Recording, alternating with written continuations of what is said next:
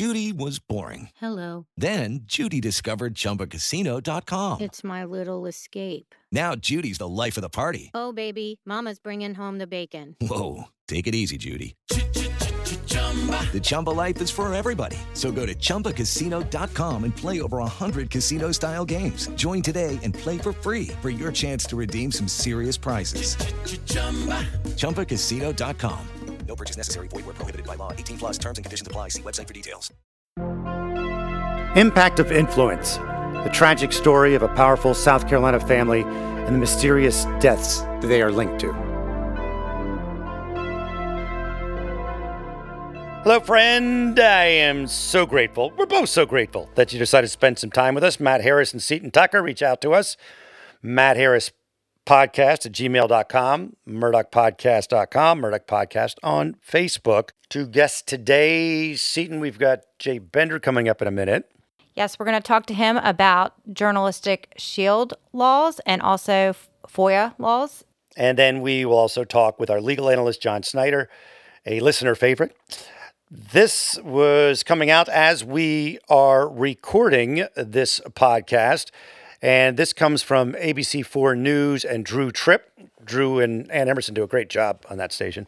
It says state prosecutors in South Carolina want a judge to revoke bond for Curtis Edward Eddie Smith, an alleged co-conspirator of Alec Murdaugh in an apparent drug trafficking and money laundering scheme. The SC Attorney General's office announced that a bond revocation hearing for Smith is scheduled for Thursday, August 11th. So they do not want Eddie Smith out on bond for some reason. It'll be interesting to find out what that reason is. So we're looking forward to finding out what will be said in that bond hearing, that they suddenly changed it.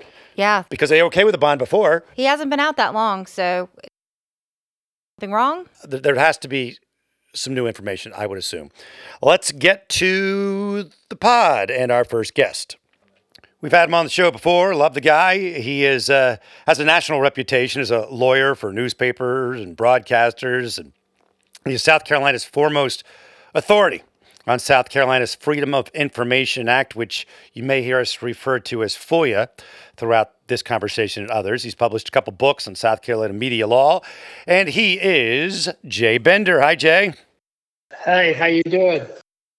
We're doing great. Thank you. I'm going to refer to the State Paper article written by Ted Clifford when we discuss this.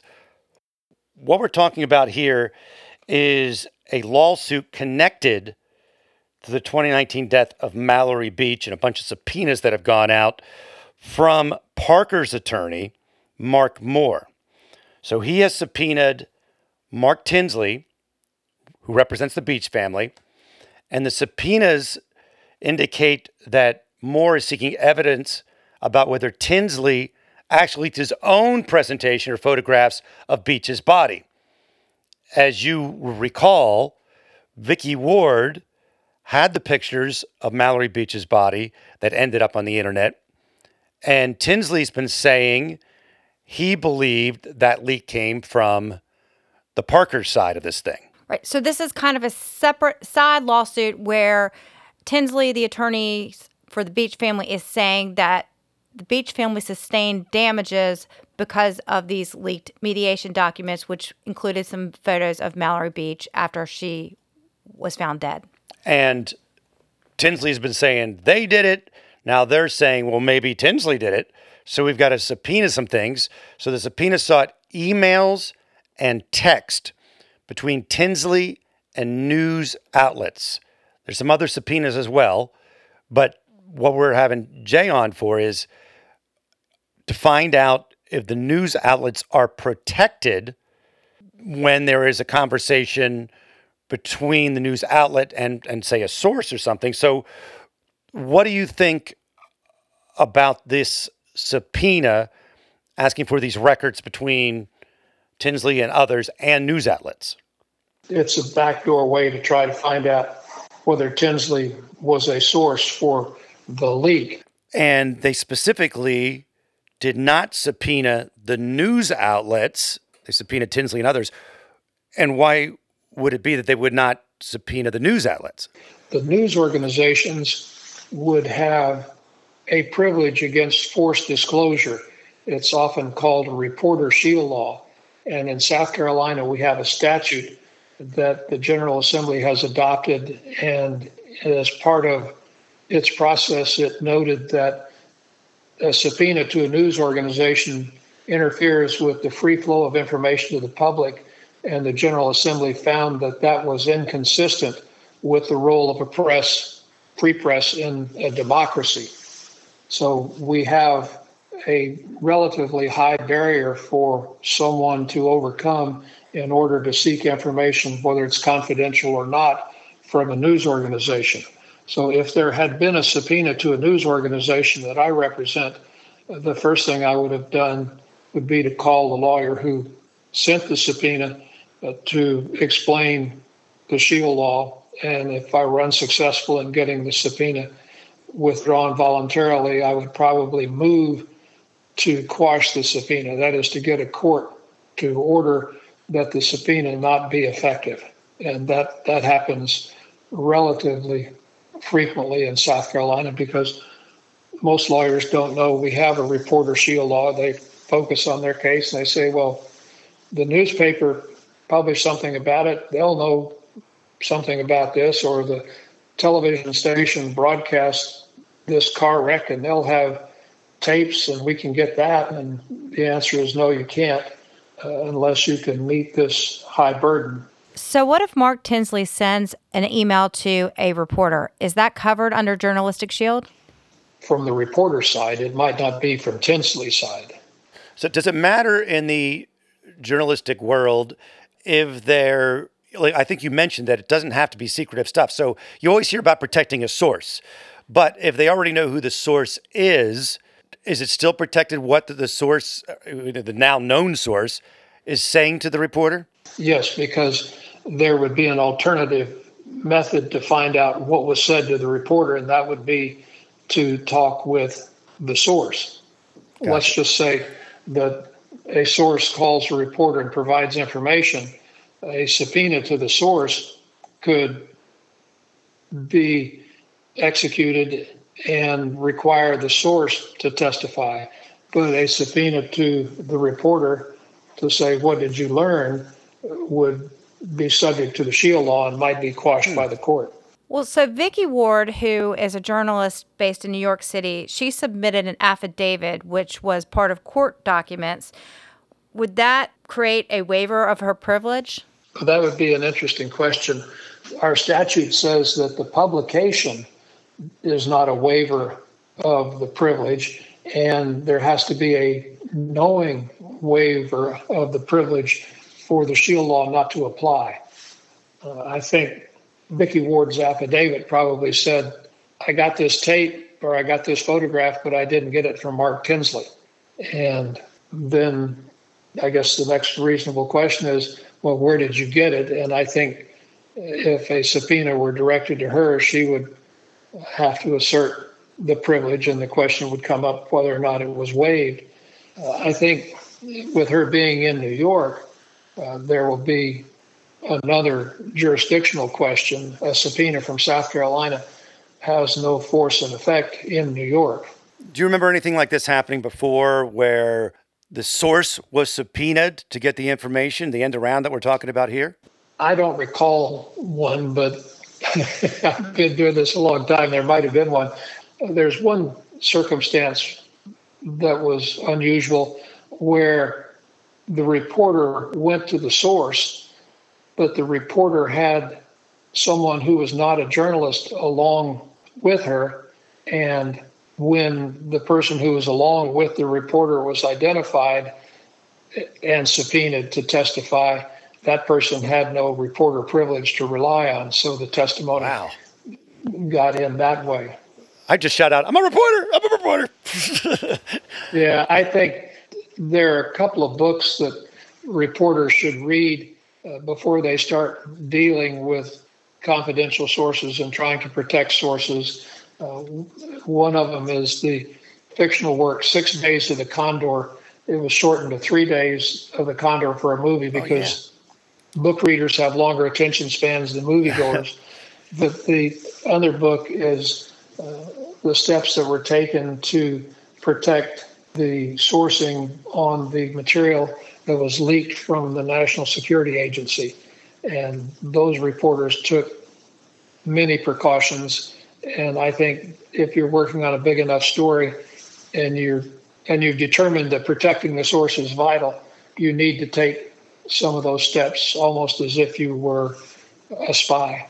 So I tell reporters who are thinking about doing stuff like that to hone up on their spycraft. That movie was great. Robert Redford, Faye Dunaway, great. How does South Carolina's journalistic shield laws differ from other states? It's a two-pronged approach. And we have an interesting situation in South Carolina because the federal courts recognize a constitutionally based privilege against compelled testimony or production from a reporter, but our state courts do not. So if a case is in federal court, the reporter will have greater protection than if in state court. But in state court, I think our shield law is relatively strong because it protects material that is confidential as well as material that is not confidential, material that's published and material that is unpublished. Some other states say the privilege disappears when you publish information. And the notion of why you should have a shield law probably varies from state to state. Again, South Carolina's General Assembly made the finding that having protection for reporters served the public interest. And I think that's the philosophical foundation for protecting reporters from having to be witnesses in cases, because it interferes with the witness continuing to cover an event where the witness or where the reporter would have experience. And it also raises the question of the neutrality of the reporter. If you're compelled to testify in a case and you're required to disclose information that you had from a source, you're going to find it difficult to get other sources in the future. And as a consequence, significant information will be unavailable to the public. Now, with respect to the Freedom of Information Act, our law is good, I think. And I say that because I was involved for a number of years in lobbying and getting it adopted and getting it amended and in arguing cases under it.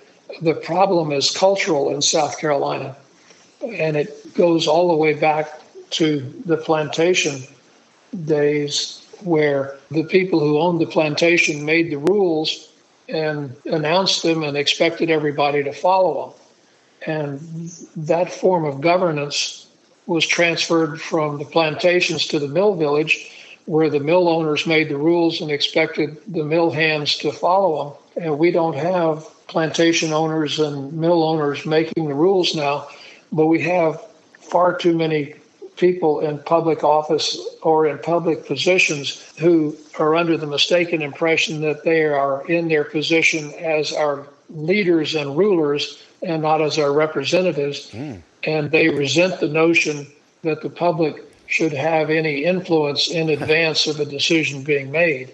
And I've been fighting that cultural problem in South Carolina since we first got the Freedom of Information Act in 1974.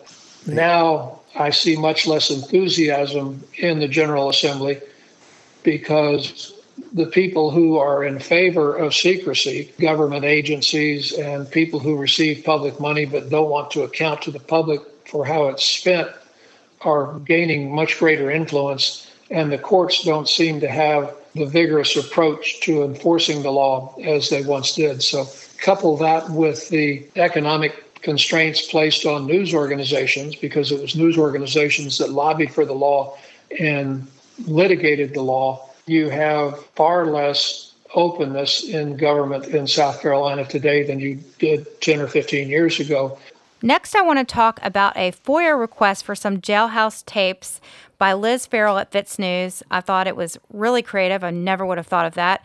And I wanted to get your opinion of what you thought about it. I thought it was a great idea. And it's very clearly a public record, because our definition of public record includes books, tapes, maps, all sorts of records, regardless of physical form or characteristic. So what do you think about the far-reaching implications of jailhouse calls being made public? Well, I don't see any reason they should not be made public because they are public record, and the inmate placing the call is warned that the call will be recorded. And there is no privacy expectation on the part of the inmate.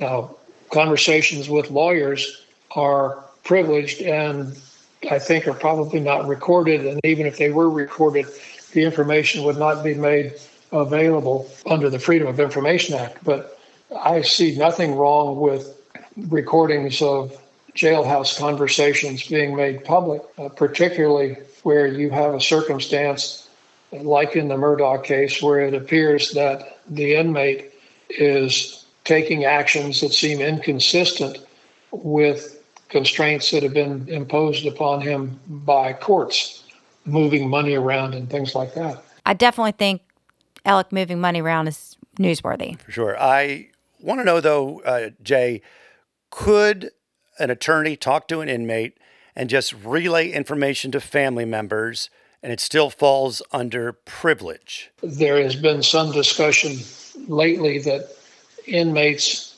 are placing calls to their attorneys, and then the attorneys, using the technology available on almost every telephone in the world now, are forwarding the calls to a third number in an attempt to shelter the conversations. And I suspect knowing that your calls are going to be recorded unless they're to a lawyer would provide some incentive to do that. Now, I think the lawyers would have a difficult time explaining why they did that if it ever came to light.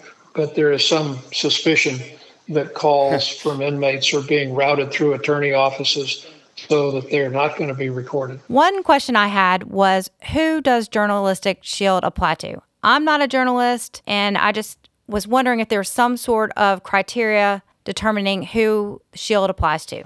We don't use the word journalist in our statute. We talk about persons or organizations engaged in the gathering and dissemination of news and information to the public. So I would think you would qualify under the Shield law as one who gathers and disseminates information to the public. We don't have a definition for journalists in this country, and there's a historical basis for that because you never know where worthwhile speech will come from and who is the most famous writer of the Revolutionary era other than Thomas Jefferson and the Declaration of Independence. Thomas Paine. Tom Paine was a pamphleteer.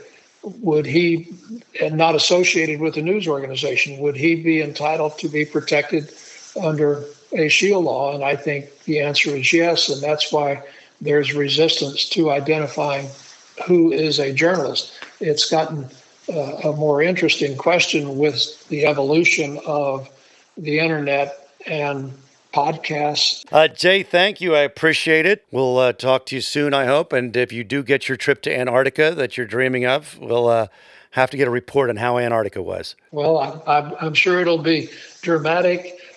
My major concern is going to and from on the Drake Passage because I, for years, have had a susceptibility to motion sickness. Really? And oh, no. I'll have to get some very good drugs. I tried those wristband things on a cruise one time, and they worked pretty well because I'm prone to it as well. Did you do okay on your Alaska trip, your Alaska cruise? I did. Fortunately, we were only on open water 1 or 2 nights, and one night the wind was coming across the bow, and the sea was a little rougher than it had been. The inside passage is protected, but once we were out in the North Pacific, it bounced around a little bit. But I found that Dramamine and a wee dram of single malt scotch sitting in the bar at the bow was helpful. At least that's what you told your wife. That's the way to do it. Well, Jay, thank you. I appreciate it. We'll talk soon. With me. Take care. Good to talk. All right, Jay. Thank you. Bye-bye. Bye. Influencer. It's a word that gets tossed around a lot these days. There is a woman who went the distance, who broke ground as the first true influencer by living a remarkable life. Her name, Elizabeth Taylor. I'm Katy Perry. This is the story of the original influencer. This is Elizabeth the First. Elizabeth the First, the podcast, wherever you listen. Time once again for our legal analyst, former defense attorney, former prosecutor, John Snyder. Hey, John. Hello, everyone out there. We just got done talking with Jay Bender about this lawsuit connected to the death of Mallory Beach, about the photos of her body being leaked to the internet, who leaked them, who did not leak them. That's the big battle is going on. And so in this one exhibit, Tinsley is talking to a PI who was hired to follow Paul Murdaugh. So, John, did you find anything troublesome in the communication between Tinsley and the PI? I went back and read all of them. At first, they seem a little... At first, you're like, well, why in the world is he talking to the defendant's PI in a lawsuit where he's the main lawyer? But when you read the text, it's him trying to communicate and gather information on behalf of his client. It may be overly friendly. It may be slightly aggressive in trying to get the PI to talk to him. But I didn't see anything after reading the text that rise to the level of professional misconduct. I mean, she asserts that she's represented. He recognizes that and says, hey, I can't talk to you until I know for a fact that you're not represented. And so those communications seem appropriate and within the bounds of the law. Why does it matter if the PI was hired by Parker's or their attorneys? It's problematic for the people that don't want them released. When an attorney hires a private investigator or any expert, that is work product, and that's covered by attorney-client privilege and attorney privilege in how they prosecute their case. When a party hires their own private investigator, there is no expectation of privacy. There is no privilege. And so the fact that Parker's hired these PIs makes it very unlikely that they can keep this, anything out of the public's eye. The exhibit has the text between the PI and Mark Tinsley. What do you think Tinsley was trying to get to when texting with the PI? I think he wants to know what the scope of her representation is. What was she hired to do? Was she hired just to conduct surveillance on Paul, or was she hired to besmirch, embarrass, and muddy up the reputation of the plaintiffs? And so he's trying to find her basis of investigating in any of the matters related to Paul. But I think what Parker's is ultimately trying to find out is whether Tinsley released these mediation and confidential documents to others. That's right. At the end of the day, Parker's new attorney is on kind of a warpath to show, hey, my client didn't have anything to do with this release or the basis of this lawsuit and creating the injury that Tinsley asserts on behalf of the Beach family. He's trying to get evidence to show that some other party unrelated to him or his kind of team had something to do with it being released. But he also wants Tinsley to be kind of kicked off this because of this behavior. So that's what he's asking for, right? He is saying that Tinsley has now become a fact witness and probably needs to recuse himself because he might be called on to testify related to how this information was released. That's the basis. It'll be interesting to see what the court does with that.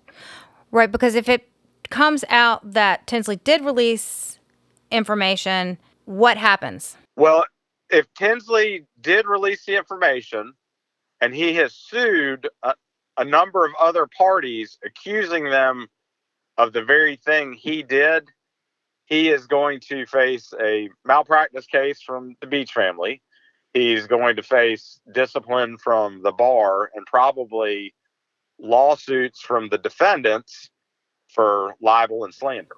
Well, what about if Parker's released this information? Are they in trouble? It depends on if Parker's themselves had knowledge or whether the attorneys for Parker's released it. So that would be really the factual crux is whether did Parker's give this out, or did one of the attorneys or someone working for Parker's in their representation release it? And the scope that he's asking for, it says he subpoenaed Verizon for records of all calls and texts between Tinsley and 6 other phone numbers beginning on February 23rd, 2019, the night of the boat crash, which is interesting to me because I didn't even know Tinsley was involved the very night of the boat crash. I think they're trying to get a parameter and, like, did Tinsley get a call from the Beach family and then immediately call a reporter? Okay. I understand why that date is there, is to try to get their arms around all the communication with these 6 phone numbers. And I should say that I've talked to a handful of attorneys in the area, and Mark Tinsley has a great reputation. So I wanted to point that out. But it's just going to be interesting if it comes out that both sides possibly leaked information out. Here's a very important point, okay? If somebody that was working for Parker's released it, but they weren't an attorney and they weren't aware of the requirement of confidentiality of mediation documents, this may not go very far, from a legal standpoint. It's a big nothing burger then. Potentially, because if somebody just releases it and they don't have any of the institutional knowledge to know that was confidential, there may not be any legal responsibility to be attributed one place or the other. Well, because it could have also come from law enforcement. It could have come from a number of places. And if it was anybody other than maybe Parker himself or his lawyers or the Beach family or their lawyers, I'm not sure that there's going to be liability. We also have a subpoena to the PR firm that was originally hired by Parker's in the aftermath of the beach boating accident. What is their liability? Again, the PR aspect of this case is we don't know what the scope was of the PR firm. And it may have been, you've been hired to get nice stories out there about us on the internet to give us search engine optimization for nice stories, not being a defendant in an accidental death case. So the other thing that's of note is that whatever they were hired to do didn't last very long. And there's been plenty of reports from the owner of the PR group specifically saying we had a difference in opinion on how to carry out the work that they were being asked to do, and we ended our representation. I don't see any liability coming down the pike for the Lawrence Group in this matter. I'll give you a quote from Donahue's lawyer, who's also a state senator. See, that's how it works in South Carolina. Sandy Sen told the state, unfortunately, my client and others who are mere witnesses are being drugged into a fight where the attorneys for the plaintiff and the defense cannot get along. Taking a little jab at him there. So let's move on to this motion to stay, which was filed by Elk's attorneys to delay the boat trial hearing. So, John, what is this and why? So this is actually a pretty traditional motion to be filed in a case where you have a defendant in a civil case and a criminal case. And so if the civil case proceeds forward, your rights and protections under the Constitution can be waived or accidentally bowled over. And so lawyers that are representing people that are being civilly sued and criminally prosecuted will file a motion to stay. That would stop the case against Alec only from moving forward. And theoretically, the rest of the civil case could move forward, but it's not unusual. It's not him getting special treatment. It's making sure that the criminal case doesn't have any distractions from moving forward at a quick pace. Now, there are other criminal charges against Alec. What process do they have to go through to decide, does the murder come first? Does the drug trafficking? Do the white collar crimes? How do they determine the order? That is a fantastic question, and that's something that I've given a lot of thought to, because if you try it all together, which I think you could, you start off presenting evidence of the financial crimes, and you move forward through that. Then you wind up with the murder, because the theory the state's put forward is that the murders are connected to the cover-up potentially of the financial crimes. And so if there's a factual nexus through the whole conspiracy, they may try to do them all together. Or you hit them one at a time. So you do the financial crime stuff in one county, he gets convicted potentially. Then you do it in another county, gets convicted. Okay, so now his record level is going up. And so by the time he gets to sentencing on a first-degree murder charge, he is a convicted felon with a record that's rather long based on all the indictments that are out there. And so the prosecutors may decide to use that as leverage to get him to enter a global plea agreement, potentially. Or if he isn't playing ball, they'll knock one pin off at a time, and he'll have, some sentence at the end of it that's like 500 years. Well, Alec attorneys would not want it as one giant ball of charges, I'm sure. Do they have any say in, assuming that it's not together, because I'm sure they can fight that, but do they have any say the order? And how about the feds? Where do the feds come into play? Defense has no say in how the state will prosecute their case. That is a right that the state has, and the feds have no obligation to listen to the defense or the state. But I'm confident in this matter they're all working together. And that leads to this question, which our producer Dwayne, he's got on top of it. Would Griffin and Harpootlian represent Alec in all of these charges, or will they farm out some of the white collar stuff or the drug charges, those kind of things? My guess is they'll represent him in all of them, because they need to make sure that they have a unified theory of defense. Okay. And so if you had multiple lawyers representing him in different ways, it could cause issues in what admissions were given, what negotiations were going through. So I think they'll keep a handle on all of these cases, and they're lawyers that have law firms big enough to handle this wide of a criminal conspiracy defense. John Snyder, always great, man. Appreciate it. Thanks, guys. You guys have a great week. Later, man. Bye. All right, bye. Have some listener emails, comments, etc. And this is from, I think it's from Sarah. I'm going to cut off her name, though. Podcast, just what I was looking for. The questions I want to ask, Seton ask. The details of the case and process of investigation are found in this podcast. I really enjoy Matt's ability to look at all sides of a situation. Unique insights from local hosts provide a side of the story that may not be understood in other parts of the country. I moved to South Carolina in 1993-ish and was shocked by the small-town nature with small circles of influences in every area, from who owns and runs utility companies, seriously, she says, to the legal hierarchy, who is everything. Excellent podcast, excellent presentation. And let's give you this one. The Murdoch podcast to listen to. No tabloid journalism here. Thanks, guys, for your honest professional reporting. You may not agree with the facts, but at least you get the real facts. Thanks for your professionalism. We appreciate it. I do appreciate it. Thank you, everybody, for commenting. And we have a lot of response on I'll call it the Dwayne episode.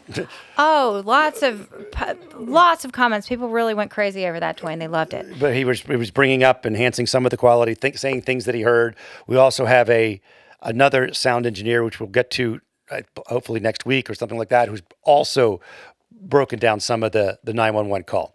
So thank you, Dwayne, for that. Thank you. As always, we're so grateful that you spent time with us. Reach out, MurdochPodcast.com, Murdoch Podcast on Facebook, MattHarrisPodcast@gmail.com, and we will talk soon. Join Hala Taha for actionable advice from the brightest minds in the world on the Young and Profiting Podcast. Author and academic Arthur Brooks on what success isn't. The husband was confessing to his wife that he might as well be dead. And I'm thinking, whoa, what's wrong with this guy? I turn around to get a look, and it turns out to be one of the most famous men in the world. The world tells you that if you are profiting, money, power, pleasure, fame, you're going to be happy. And that's a bogus formula. The Young and Profiting Podcast, wherever you listen. It is Ryan here, and I have a question for you. What do you do when you win? Like, are you a fist pumper, a woohooer, a hand clapper, a high fiver? I kind of like the high five, but if you want to hone in on those winning moves, check out Chumba Casino. At ChumbaCasino.com, choose from hundreds of social casino-style games for your chance to redeem serious cash prizes. There are new game releases weekly, plus free daily bonuses. So don't wait. Start having the most fun ever at ChumbaCasino.com. No purchase necessary. VGW. Void where prohibited by law. See terms and conditions. 18+. The truth about the Haditha massacre has been covered up, but not anymore. I know you know what happened. They went into houses and killed women and children. What are you thinking? What a mess. U.S. Marines murdered innocent civilians in cold blood. And at the center of it all is 25-year-old Sergeant Frank Wuderick. And me. Murder in House 2. A new podcast from Crowd Network.